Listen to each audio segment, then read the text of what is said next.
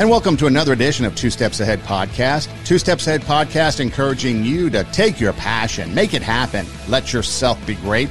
I'm Son Edelman. Coming up on the show a little bit later, we've got a special guest. Pam Altendorf is going to be joining us. She is running for the House of Representatives for the state of Minnesota, trying to get her way to St. Paul to affect change in her community. And you might be asking, why somebody like Pam on the show? When we talk about issues such as racism or even politics or some of the other issues that are affecting us today, I've often talked about how we need to start at the grassroots level. We need to start with our communities, our neighborhoods, basically the locality of life, where we are right now, because at the national level, problems aren't going to get solved. I mean, take a look at immigration. Immigration, the problem is getting worse, and the politicians in D.C. have been there forever. Pick any politician, a Nancy Pelosi, a Mitch McConnell, a Chuck Schumer, it doesn't matter, Jerry Nadler, they're all there for years, and the problem still exists. And so if we're going to affect change, it has to start at the local level. So we're going to talk to her and find out why she decided to get into politics and what she's doing to affect change in her community. And hopefully, like when we talk about the show, it's an inspiration, a motivation for you to raise the standard, bring out your inner greatness, and maybe take action yourself to see how you might be able to affect change. So that's coming up a little bit later. But before we get to that, a couple things I wanted to discuss. First off, if you were with us last time, it was episode 129. We talked about ESPN has become, it used to be the entertainment and sports programming network. Now it seems like it's everybody spouts political nonsense. And it's episode 129. You can go to our website, radiowarp.com. That's radiowarp.com to watch it, or you can go to the SoundCloud account that's listed there, and you can download it, or you can listen to the audio portion, or anywhere you listen to podcasts, for example, Spotify, Pandora, Apple Podcasts, and you can just engine search it, whether it's Yahoo, Bing, Google, or GoDuckGo, or wherever it's at. Just type in TWO, Two Steps Ahead Podcast, and we pop up. But anyways, you can listen to what we talked about. And one of the things was the fact that politics has entered the world of sports. And when I'm watching something, say sports, for example, I don't want to be inundated with political commentary. If I turn to a sports station, I want to hear, talk, see sports. If I wanted politics, I can go to a political station. Now, granted, people have the right to their opinions and express those opinions, but me, if you're talking politics on a sports station, chances are I'm turning you off. And that was the whole point of episode 129.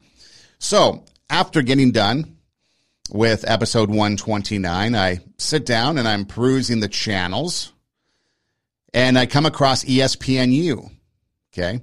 And they're having a 30 for 30 documentary. So 30 for 30 is basically sports documentaries on various things that have gone on.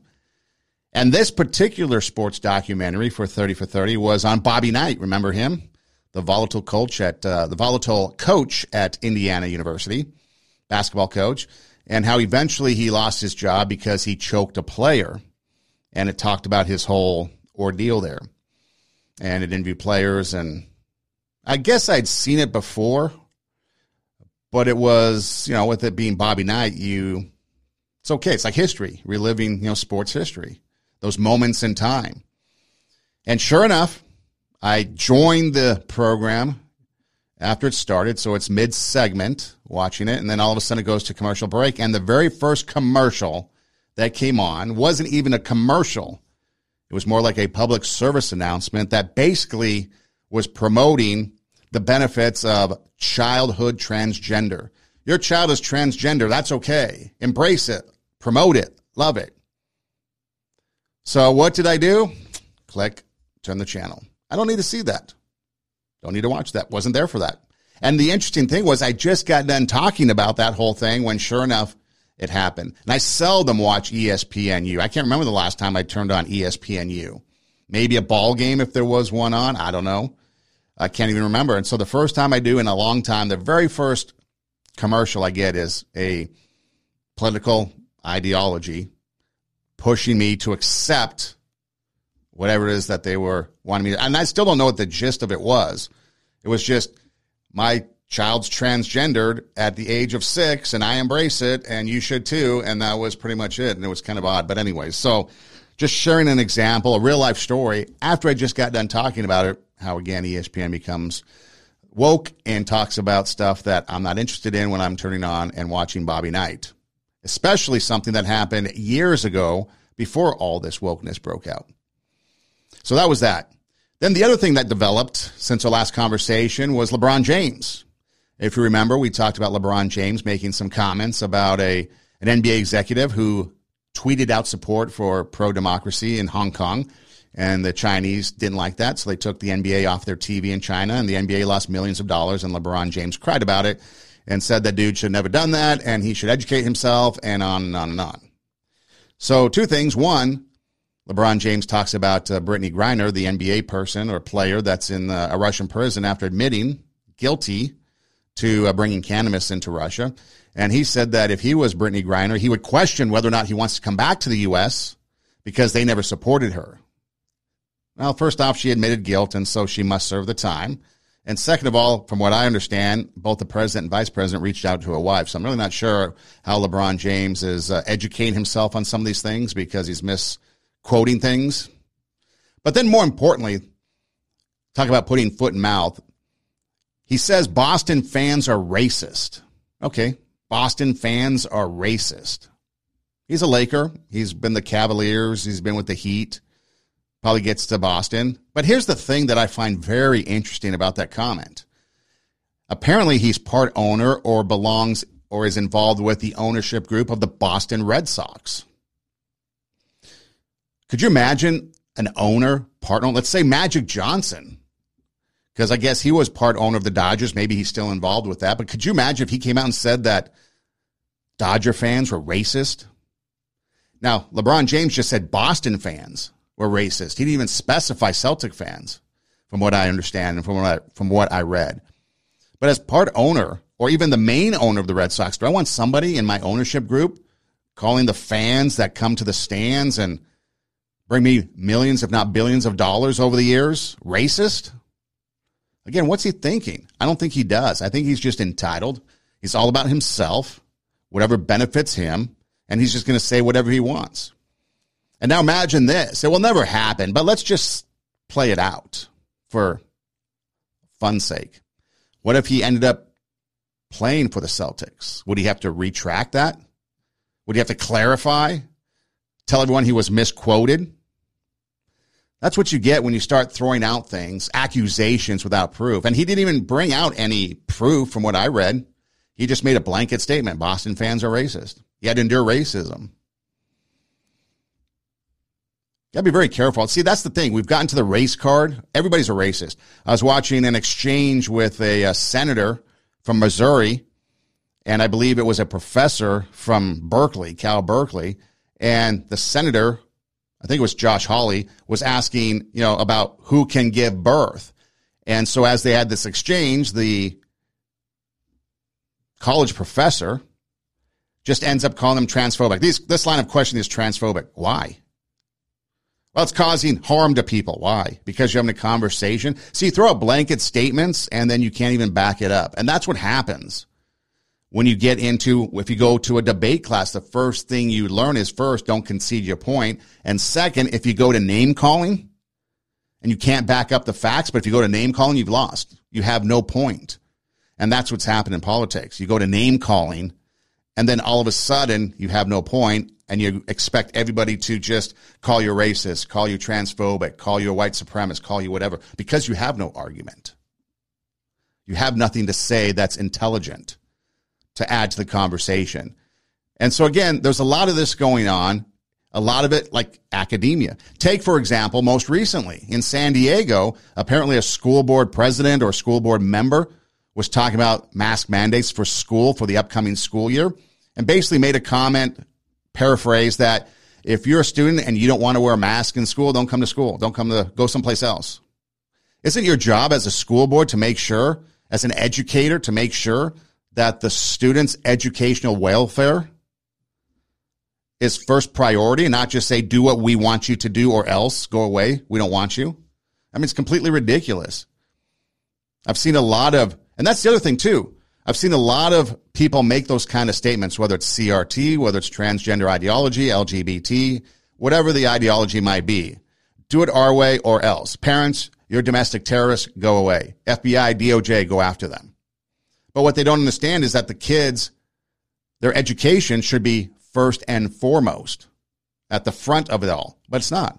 It's at the end of it. It's the last thing. I just read something the other day that said that academics and education, like students, have fallen behind drastically over the last couple of years because of everything that we've gone through, distance learning, masking, whatever. All this whole thing has put everybody back. But here's the other thing, too. What is your school teaching? If your school is teaching CRT, LGBT, if that's their focus, transgender ideology and all this other stuff, well, are they really learning anything anyways? I mean, go do the research yourself and you'll see that people's comprehension in reading, in writing, and mathematics is very low. It's probably the lowest, depending on your source.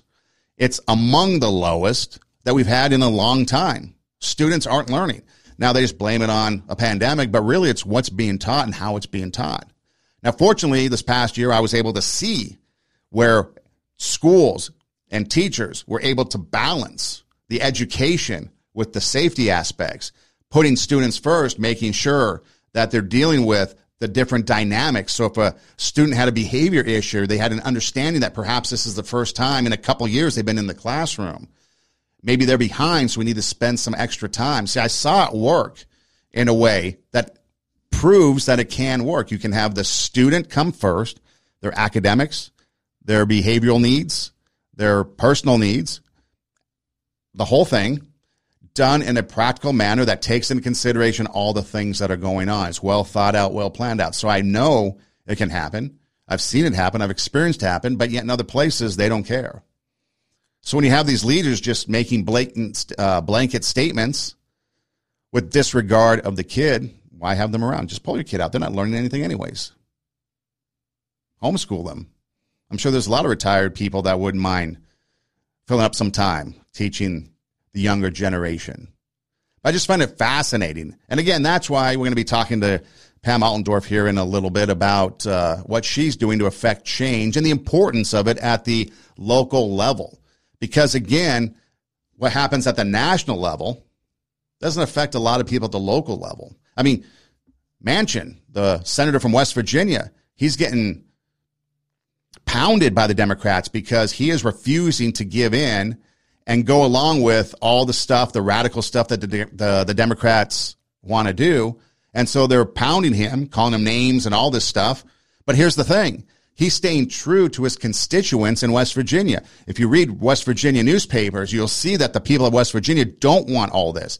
It's a coal mining. Why would the coal miners want green energy? They'd be out of business. Their whole state would probably go bankrupt. So he's staying true to the people that elected him, and he's getting hounded. He's getting harassed. He's getting called names because he's standing true to this constituents, which is what he was supposed to do in the first place.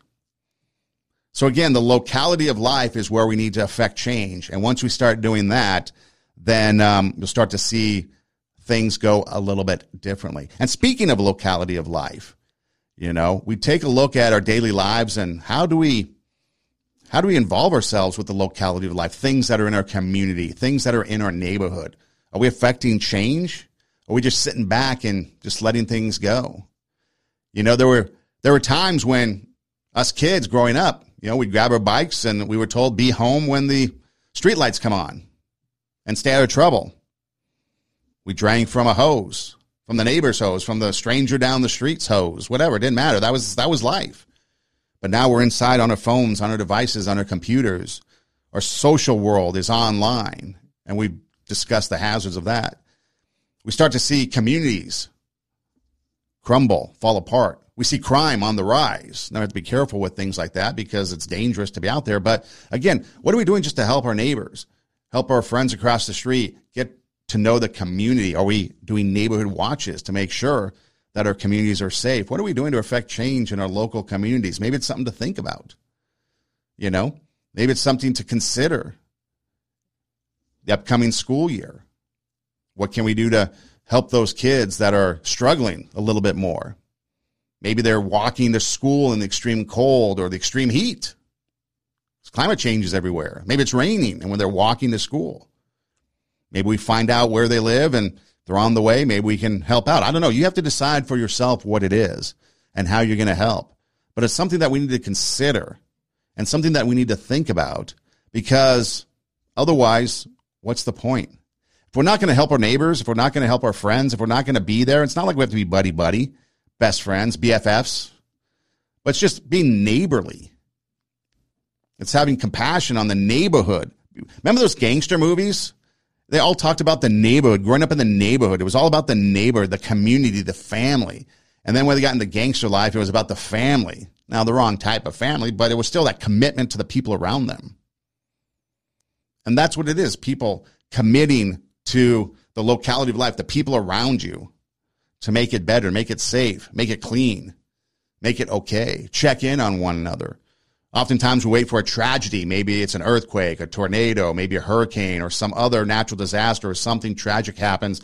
Then we come together. We find out about someone, a loved one passing, and then we bring them, a hot dish or something. But we have to, in our daily lives, do the little bit, the baby steps to affect that positive change in our community.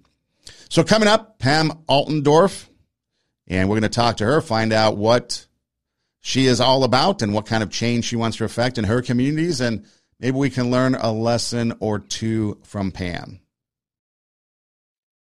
And now joining us on Two Steps Ahead podcast is somebody who has decided to throw her hat into the political arena. Pam Altendorf is joining us. She is running for the House of Representatives for the state of Minnesota, a place that is actually home to a lot of my family. In fact, I'm actually first generation outside of Minnesota, so a lot of roots there. And after the last couple of major political years, 2016, 2020, especially when it comes to the presidential election and national elections, we've had some, it seems like the tone of politics has gotten really worse. I mean, it's always kind of been a nasty business, but it seems like it's gotten worse the last couple of election cycles. And so what made you decide to kind of throw your hat in that arena and get involved into politics? Thanks for having me on today to interview me. It's a great question. I would say 2016, as you said, started to get a little bit ugly with politics, but that was the year I really started paying a lot more attention. It seemed like what was happening, especially with the presidential election, what you would hear on the mainstream news media and then what was actually happening in reality just wasn't matching up. So, for example, for my business, I have a large sales business that spreads across the United States. And in the fall of 2016, I had been to something like 12 different states. So when I saw everywhere that Hillary was supposed to win by, what the polls were saying, 97% or something like that, I truthfully was not seeing a Hillary Clinton sign anywhere across America that I was traveling. So I started to become very skeptical of the news. And a good friend of mine who, she was a journalist out of Chicago that I respect very much. I said, what are we supposed to do? I feel like we're not getting the correct news. And she really steered me to start listening to independent journalists. And that's what I did. I would say in 2016, started to deep dive and do my own research, follow many different news media, but just to break away from that regular mainstream news is important. I think that's important for everyone to do at some point. Yeah, the other thing that I do is I don't go to the generic internet search engines and their news. I actually go to like a news source. So, for example, not to be partisan on anything, but if I wanted to check out a news story, I'd actually go to Fox News. I'd go to CNN. I'd go to all these specific sites themselves. So that way I can find out firsthand from those sources. And then from there, like you said, you go to more of an independent journalist perspective, and then you can really kind of weed out what's going on. At least that's how I like to do it, and get like the truth, so that when I'm talking, not only can I see the perspective of people that just normally take in whatever the headlines are, but then I can also get more of an understanding of what's going on from different perspectives. And I think that's kind of wise for people to do, is take a look at the news outside of the mainstream, and you might get a little bit more in-depth and knowledgeable as to the topics that are going on. As far as the news goes, so you're running, it's grassroots. I believe that the country today really needs a lot of grassroots from the ground up. Not going to be able to solve the problems from the top down because the top is just too far gone into their politics, the theology of politics. I don't think they're going to change anything. So it has to come from the bottom up, the communities, the neighborhoods, the small towns, and then build up from there. How has your experience been with like local media and things of that nature when you've been dealing at the grassroots, smaller level of politics? I couldn't agree with you more as far as we have to make a change in our state, in our country, but it starts locally. And that's why I started getting involved. It was about January of 2021. Small group of us locally, we started to meet weekly and started a grassroots group. And it really was just a group to connect with each other.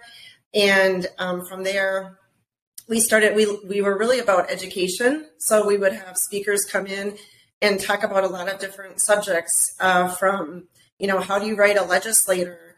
How do you effectively do that? To green energy and, what is the truth behind green energy? So we started this group, and what that did was really empowered people to feel like they had more education that then they could go out and make a difference. But going back to the media locally, we see this here in the newspapers as well. I don't know if they're always doing a great job of reporting the stories so that it's easy to understand. So, for example, in my race right now, there's 2 Republicans running for the House race, and this is a primary election. That's very, very uncommon for my district.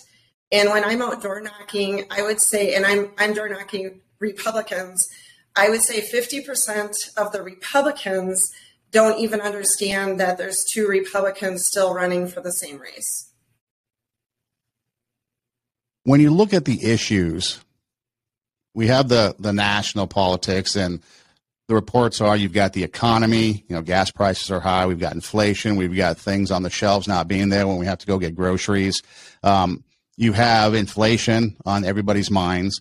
And so when you take a look at kind of the things that are important on a national level to voters, do you find that the same as you're going door to door, talking to people, the issues? I mean, because a lot of times what I guess is important to some people, I know we've had Roe v. Wade overturned by the Supreme Court. We have LGBT things going on, and a lot of people would like to tell us that those need to be first and foremost on the voting ballot. But yet when it comes to just the average family, the average person, we're looking more economy. We're looking at, like you said, with schools. I mean, parents are really taking charge. You've got to fight the school board, not only the teachers. And so school choice seems to be a topic that a lot of just average families are wanting to know more about. What are some of the issues that you are finding when you're out there talking to people? Yeah, you're right. Obviously, right now, this is across the board. The economy, the inflation, the gas prices, the high grocery prices. Those are the talking points. But I will admit those are also the very easy talking points and a little bit of a cop out when you have other people that are running for political office and they're only talking about those points. In the last 2 years in our country, we have more than ever seen our constitutional rights really be threatened. We closed down businesses, and for the first time, business owners, small business owners especially, were told, you don't have the right to work. We closed down churches, and we were told that you don't have the right to worship. We have gone through mask mandates and vaccines pushing this. So those are medical choices that should be protected. That people should have the right to choose what's best for them and for their bodies and for their family. And so we can talk about those general issues because those are affecting us across the board. Inflation, taxes, gas prices, that's affecting everybody. However, that's really not the deepest problems of our country right now. And we have to look at what are the biggest issues. And it really is a deterioration of our constitutional rights. It also is where government has just really gotten too big, too inflated, and they are no longer listening to the people anymore. Yeah, you're right about that. It seems like politicians come out every 4 years or 2 years, or whatever the election cycle is. They want your vote. They promise you everything, and then when they go back to wherever it is they're going to, whether it be a state government or a federal government level, they just go back to doing whatever they want to do for themselves. So what are you going to do? What are some of your passions when it comes to wanting to see change? And so you're out there, you're running, people are asking you, what are you about? What are some of those issues that you stand strong that you would like to really tackle when you get to St. Paul? Yeah, and I know there's so many issues right now. I'm encouraged to see many other people like myself running. You can call us, regular everyday people, moms and dads that are getting involved, business owners, people from across our state and across our nation. You're seeing new faces running. One of the biggest problems really is our government structure right now. It's the political elites, let's call them, that are on the inside, and they are possibly being controlled by PACs, by lobbyists, and they're not representing the people anymore. Our government was founded that we should have servant leaders go and serve in government and then leave, not to stay there for long term, not to become lifelong politicians, and certainly not to profit off of the office. And so I am running as a servant leader to go to St. Paul, to bring accountability, to bring transparency back to our state government. And right now, more than ever, we need to have voters really being educated and not being manipulated, not letting emotions run them, and really being educated on the candidates so that they're aware of candidates that are running for the right reasons and candidates that are possibly falling into that trap of becoming part of that political establishment, which is the root cause of the problems in our state and our country. So when you take a look at Minnesota, because you have the coast, you have the left coast in California, Washington, Oregon, then you have, DC, and New England. And so you get a majority of the population on the coast trying to dictate to the rest of the country. But what they don't understand is you've got rural America, you've got farming America, you've got, all these different industries, agriculture, things that don't really go or fit into the city life of New York, LA, Chicago. So for Minnesota specifically in your district, District 20, which is like the Red Wing area, right? Yep, correct. What are some of the things that you guys need to do at the state level to help those people that are kind of struggling in those industries? Right. So my tagline, or what I've been putting on all my literature, and pretty much every answer comes back to less government, more freedom. It's the idea and the concept that government has gotten too big, and they're over-regulating us, they're overtaxing us, and the burdens are too much for the average, citizen or small business to handle. So, for example, earlier, a couple of months back, I went on a tour of an ethanol plant, and in the state of Minnesota, this plant has been waiting 5 years to get just a single thing that they needed to have approved by the government, an application, and they're waiting on that. And it's for just a simple thing for them to improve their facilities. Now, what's happening in Minnesota is we are one of the 5 top highest states. So we are a very blue Democratic state, or at least we have been. We are trending to become more Republican in the last few years. But Minnesota, just like every other blue state, I try to encourage people to look at facts. And the truth is the big cities, the real blue cities, and the states that are blue are the ones with the highest taxes, highest crime rates. And so going back to just my tagline is less government, more freedom. We have to control government. We have to get in there, cut regulations so businesses can be productive. In Minnesota, we have to reevaluate the tax system. We are one of only 13 states that are still taxing the Social Security tax or Social Security for seniors. That needs to be eliminated. And so these are some of the things that right off the bat we can do in Minnesota to help make our state productive, but to also stop driving citizens out of our state that are going to other states that do not have these tax burdens that we have here in Minnesota. Yeah, you mentioned, kind of the liberal Democrats there. You take a look at Minneapolis. You've got Ilhan Omar, who is now the representative in Washington. You had Keith Ellison there for however many years he was there, and that's right in the heart of Minneapolis. But then once you get outside of the Minneapolis-St. Paul area, you start to get into more of a rural agricultural society. Is there really a disconnect, or is there a difference between what goes on actually in the cities versus what you see out in kind of the rural areas of Minnesota? Do you see a difference in thought and politics and religion and things like that? Yeah, most definitely. There is a disconnect. We have just a few cities in Minnesota, Rochester, Minneapolis, St. Paul, Duluth, that are deciding our elections. And by far, the majority of our state is red to deep red. Our House district here that I'm currently in, last time in 2020, the Republican won 59%. And so we are a strong conservative, strong Republican district.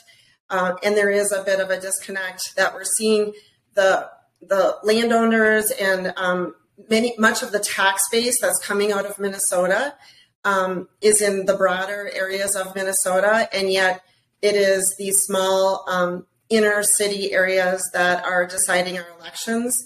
And so, we definitely need a little bit more representation for the rural areas, and I think I hear that often, that we don't feel represented. One of the important things, obviously, is education, and we've seen an assault on education across the country over the last couple of years. I mean, first off, you have school boards that are sitting there and trying to do everything they can to keep parents out of schools. They don't want parents to have any choice or any say in what the curriculum is. And then beyond the school boards, you've got things like critical race theory being taught. You've got, in some areas, depending, I guess, where you're at, you've got LGBT and that ideology. You've got now this whole thing about trans drag shows and reading story times and stuff. I mean, it seems like it's really gotten over the top that people that are in education want to do anything and everything but educate the kids. They'd rather indoctrinate them. So, again, when you're dealing with going into politics and you're talking to parents and they might be concerned because what they want for their kids might not be what, Minneapolis or St. Paul wants, or, Rochester, or if you're in another state, the capitals and the big cities seem to dictate a lot of things.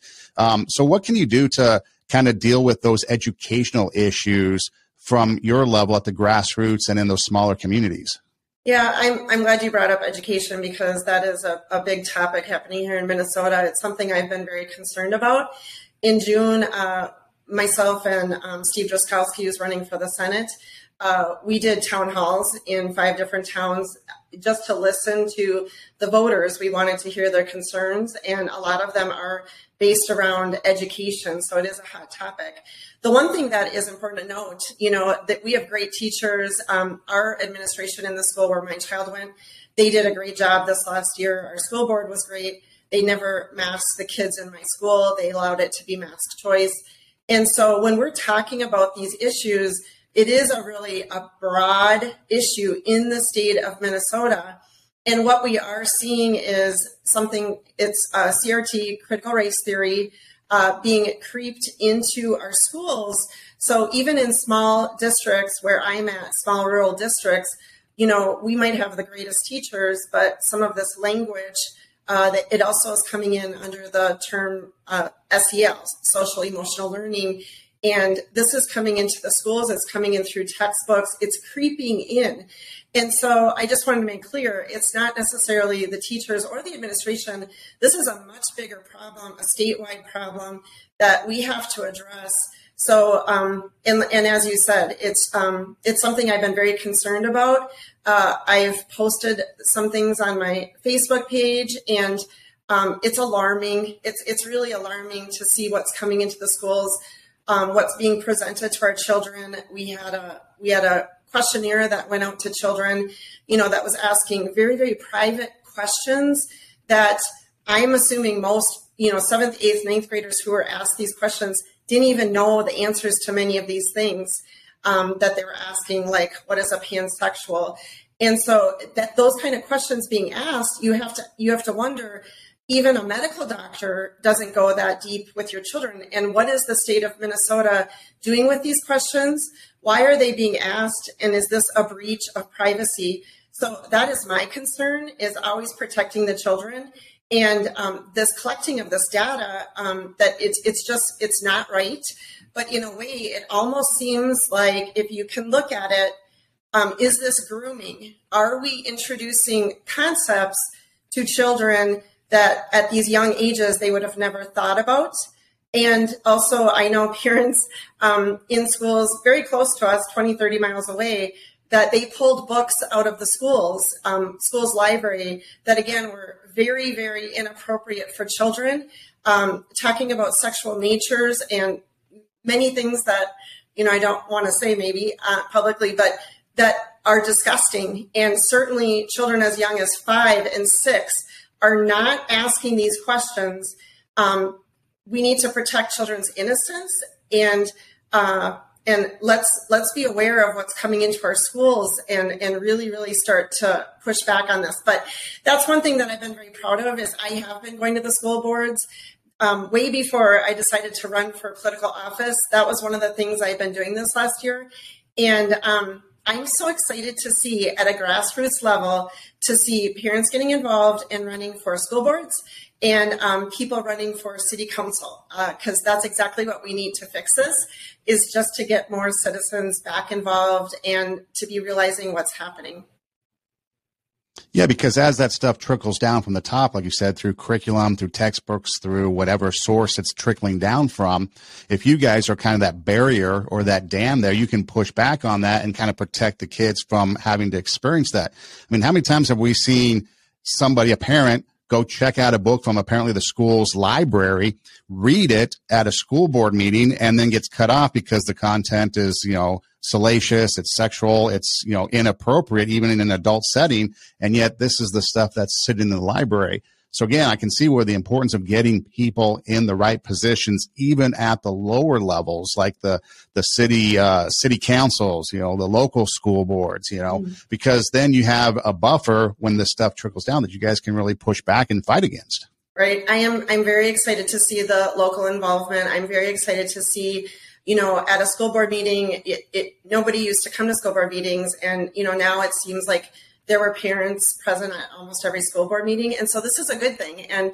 hopefully the teachers, the school administration, everybody sees this as a positive thing, is that we are working together collaboratively to make the best decisions for the children. But there certainly has been a very concerning push of this indoctrination. You can call it sexual exploitation, that has been coming into the schools at a very, very young age. At 5, 6 years old, that's very concerning. And I would just say this is a problem with privacy, and then it's not the school's place. Some of these social issues need to be left up to the parents.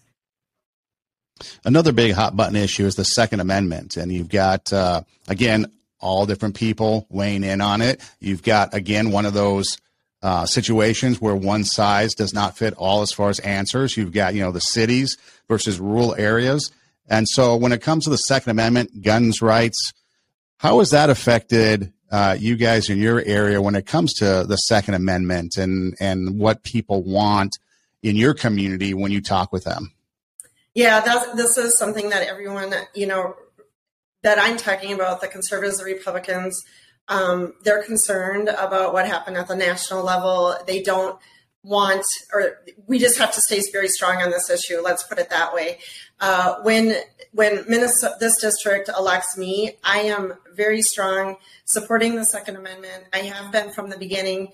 And one of I think it was the Goodhue County convention, I did a 5-minute speech, and it was facts over fear. And I really look at everything analytically. And as a society, we have to acknowledge that the media is controlling and, manipulating our emotions. The media, I'll repeat that, the media is controlling and manipulating our emotions. And we have to step back and we have to look at closely. So when something has this huge tragedy happen in recently at that school, we're seeing 24/7 hour, news cycle with them, reporting on, and somehow the gun is the problem. The gun is the problem. So it is emotionally manipulating people to think that guns are the problem. Okay. So now if we could take a step back, what I always say is facts over fear is everywhere there's the strongest, strictest gun laws. So you don't have to look very far, but like in Chicago, we have records amount of gun crime, murders by gun. And so you cannot say that by doing stricter gun legislation, it is going to stop the gun crime. People know this, but again, we're being so controlled and manipulated by the media, we forget. Where there's more guns, there's less crime. Because, for example, a shooter maybe oftentimes either is having problems with mental health issues, is possibly on drugs. And when they're going to do something like this, they're actually looking for a soft target like a school where there's no guns to stop them. Now, in contrast, if we knew that there was some sort of armed guard or something in the schools, I would believe these school shootings would go down to almost zero. And so we can't continue to leave our children be targets like that. And I think pretty easily we could put funding or dollars towards making sure that these gun crimes or these type of situations that have happened in the past could drastically be reduced with some common sense. Yeah, I take a look at teachers and, they go to school, they come out of high school and they decide, I want to be a teacher. So you go to college to become a teacher and you learn all the things it takes to be a teacher. But then you're put in a classroom and now all of a sudden you have to make the decision. Okay, I have to put my life on the line. And I don't know how to do that because I was taught how to teach, not how to be security, not how to save lives.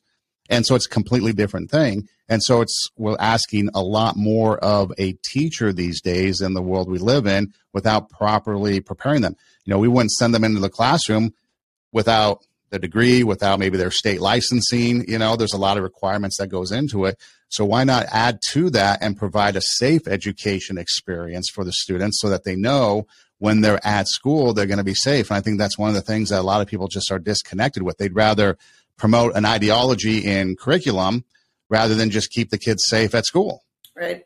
Yeah. And I would never ask a teacher, I would never want a teacher to feel like they were burdened, to do this to protect the children. However, it's not very, it would be something that would need to be researched. I believe something like this is happening in another state, but it's not coming to me right now what state it is.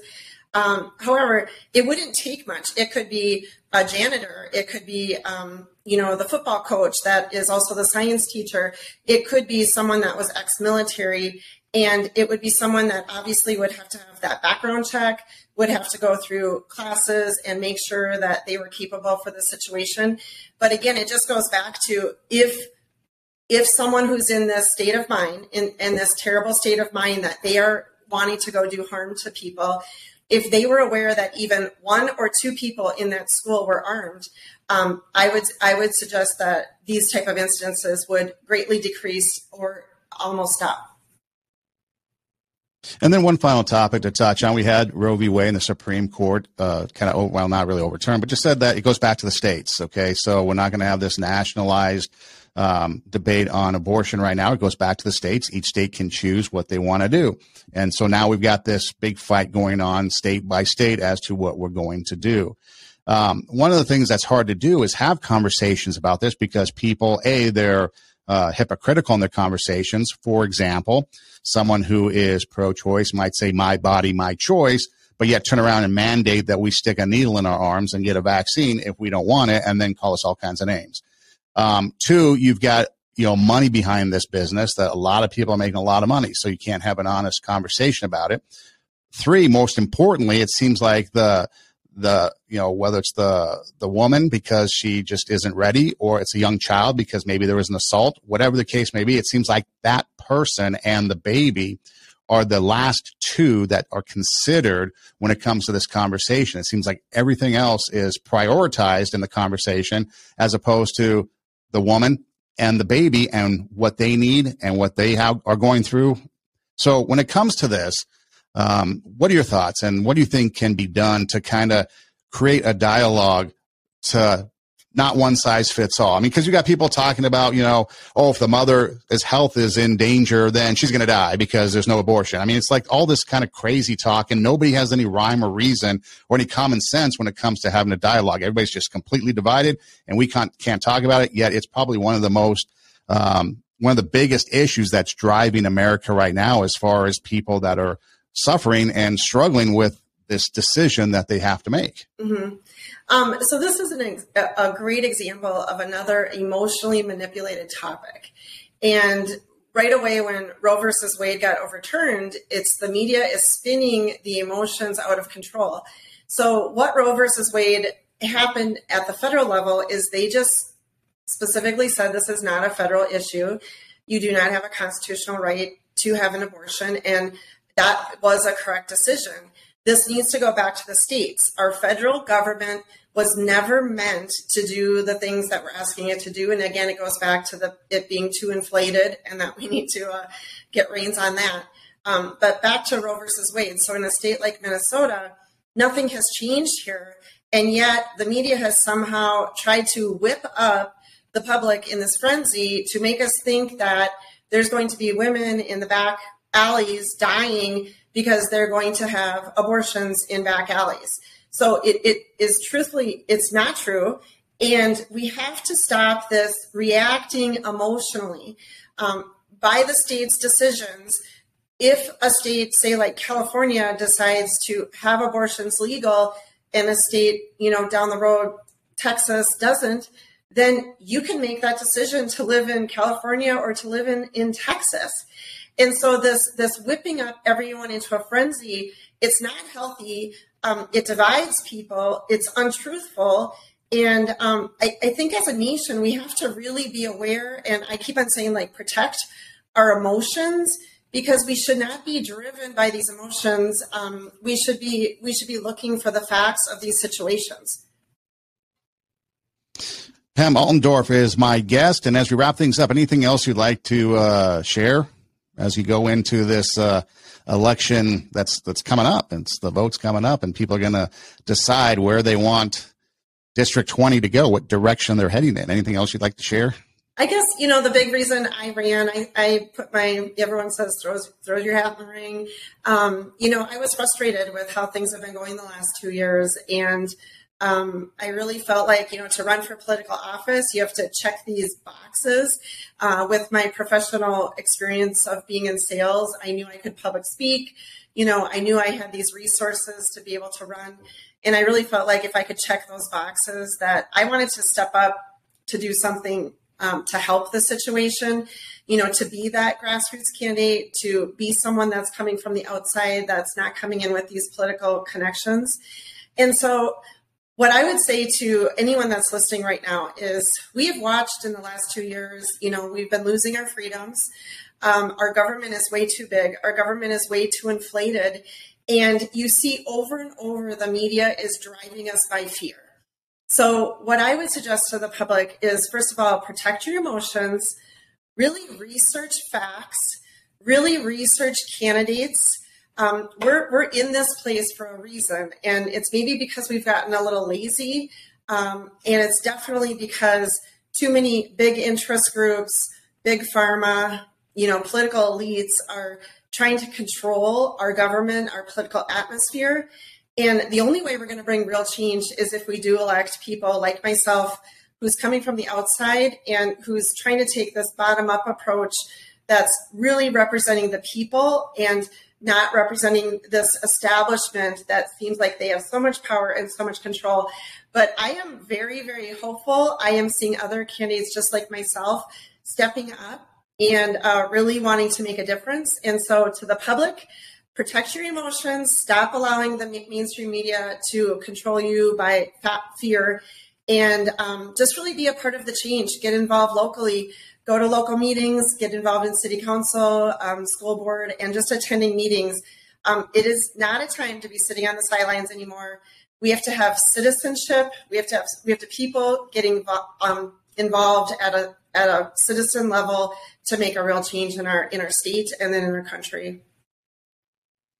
Pam, where can people find you? Is there a website, social media, any place where if they want to find out more information or maybe donate or whatever the case may be, they can find more about you? Yeah, thanks. It's PamAltendorf.com. It's ALTENDORF.com.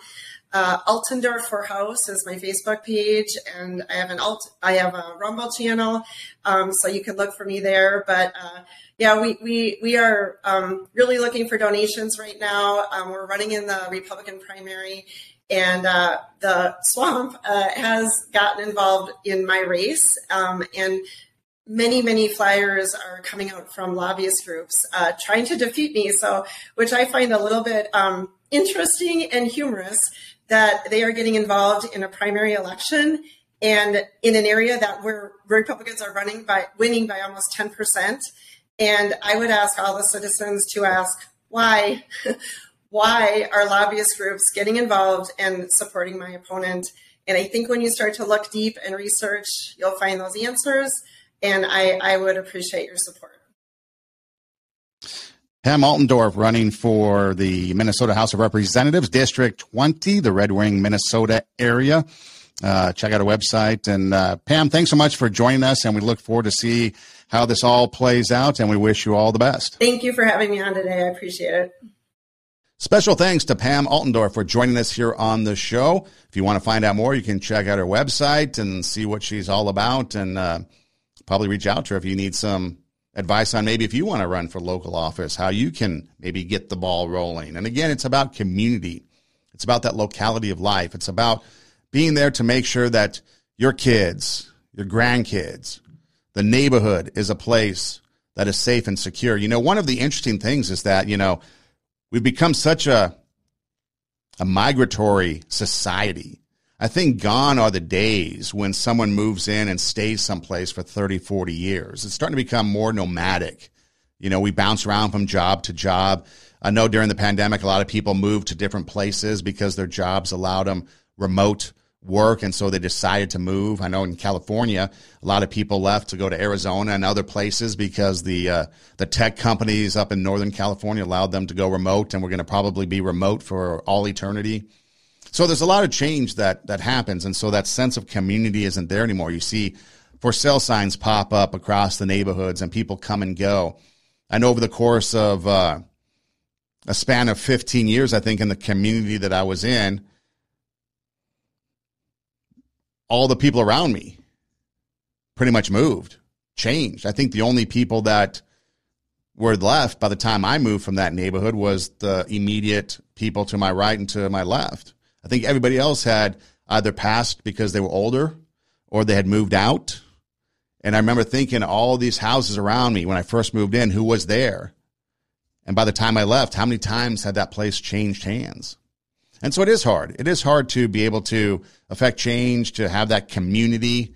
I remember when I first moved into that neighborhood, I spent 15 years there. They would have neighborhood gatherings down the street, like 3 or 4 houses down. They would always host, whether it's 4th of July, Labor Day, Memorial Day. You know, they would have the big lawn parties, and it was fun and it was cool. But then eventually it started to whittle down, less people showing up because the new people moving in just stayed indoors. They didn't participate. When you would go trick-or-treating, you know, you kind of walk up and down the streets, and the place I was in was a pretty good trick-or-treat place. A lot of people like to come to trick-or-treat. But you start to see more and more houses go dark as the years went by. Nobody wanted to participate and pass out candy. You see changes. People become strange. The Doors said it. People are strange when they're a stranger. But then when you break down that strangeness and you talk to them, say hi, become friendly, you know, it makes a difference. But we have to take the first step, then take the second step, and then you're 2 steps ahead. We have to be the initiator sometimes. You know, we have to make sure that we're the ones that are approaching people and talking to them, just letting them know. I had the hard time when I moved into that neighborhood because they were friendly and they'd come over and they'd invite us and they would want us to be a part of it. And it took a little bit to get used to it because we don't want people to invade our private life. We don't want people to know about us because we're skeptical of everybody. To me, trust is earned, not given. And then eventually after a while, yeah, you start to trust them and realize they're okay and start talking to them. And And it turns out that, okay, these are good people to hang out with. Other times when people come through the neighborhood, you realize, okay, these are bad people. I'm not going to hang out with them. Don't need to talk to them. Just let them be to themselves. But whatever it is, we need to make sure that, like I said, we raise the standard in us. We bring out our inner greatness. We affect change. We can then inspire and motivate other people to do the same. Sometimes it just takes one. It takes that person that wants to head down the trail first, the trailblazer, and then the followers will come. A lot of people like to be followers. Sometimes we need a leader to step up. Maybe that leader is you. Maybe you're the one that can take the first steps to affect change in your community. Maybe you're the one that just wants to go out and say hi to people if they're out doing whatever there is they're doing. If they still mow the lawn and don't have a gardener. If they're just out, maybe a walk, casual walk to the mailbox, if it's out still on the curbside rather on the house. Maybe someone's out walking their dog and you just walk up and say hi. Because again, when we start to develop these communities, especially today when there's such a blend of cultures, such a blend of heritages, such a blend of people speaking all different kinds of languages, we tend to stay away from that. But imagine the richness that we can learn from each other when we are there, talking to each other, finding out more about each other. It's something that we should consider. It's something that we can think about. Because again, what's that one thing you're going to learn that one day? And maybe that's something I should revisit sometime. We talked about it, learning one thing, one new thing a day. And then over the course of a year, you've learned 365 new things that you didn't know about. Saying hi to that one person that you've never said hi to before. And then a year later, you've said hi to 365 new people. And then from that, how many stay connected? Maybe none, maybe one, maybe two. But it only takes that first time.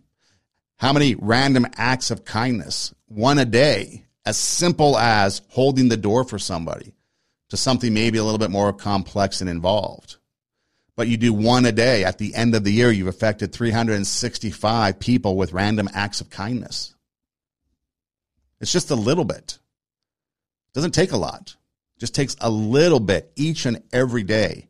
And then over the course of time, it starts to accumulate and add up.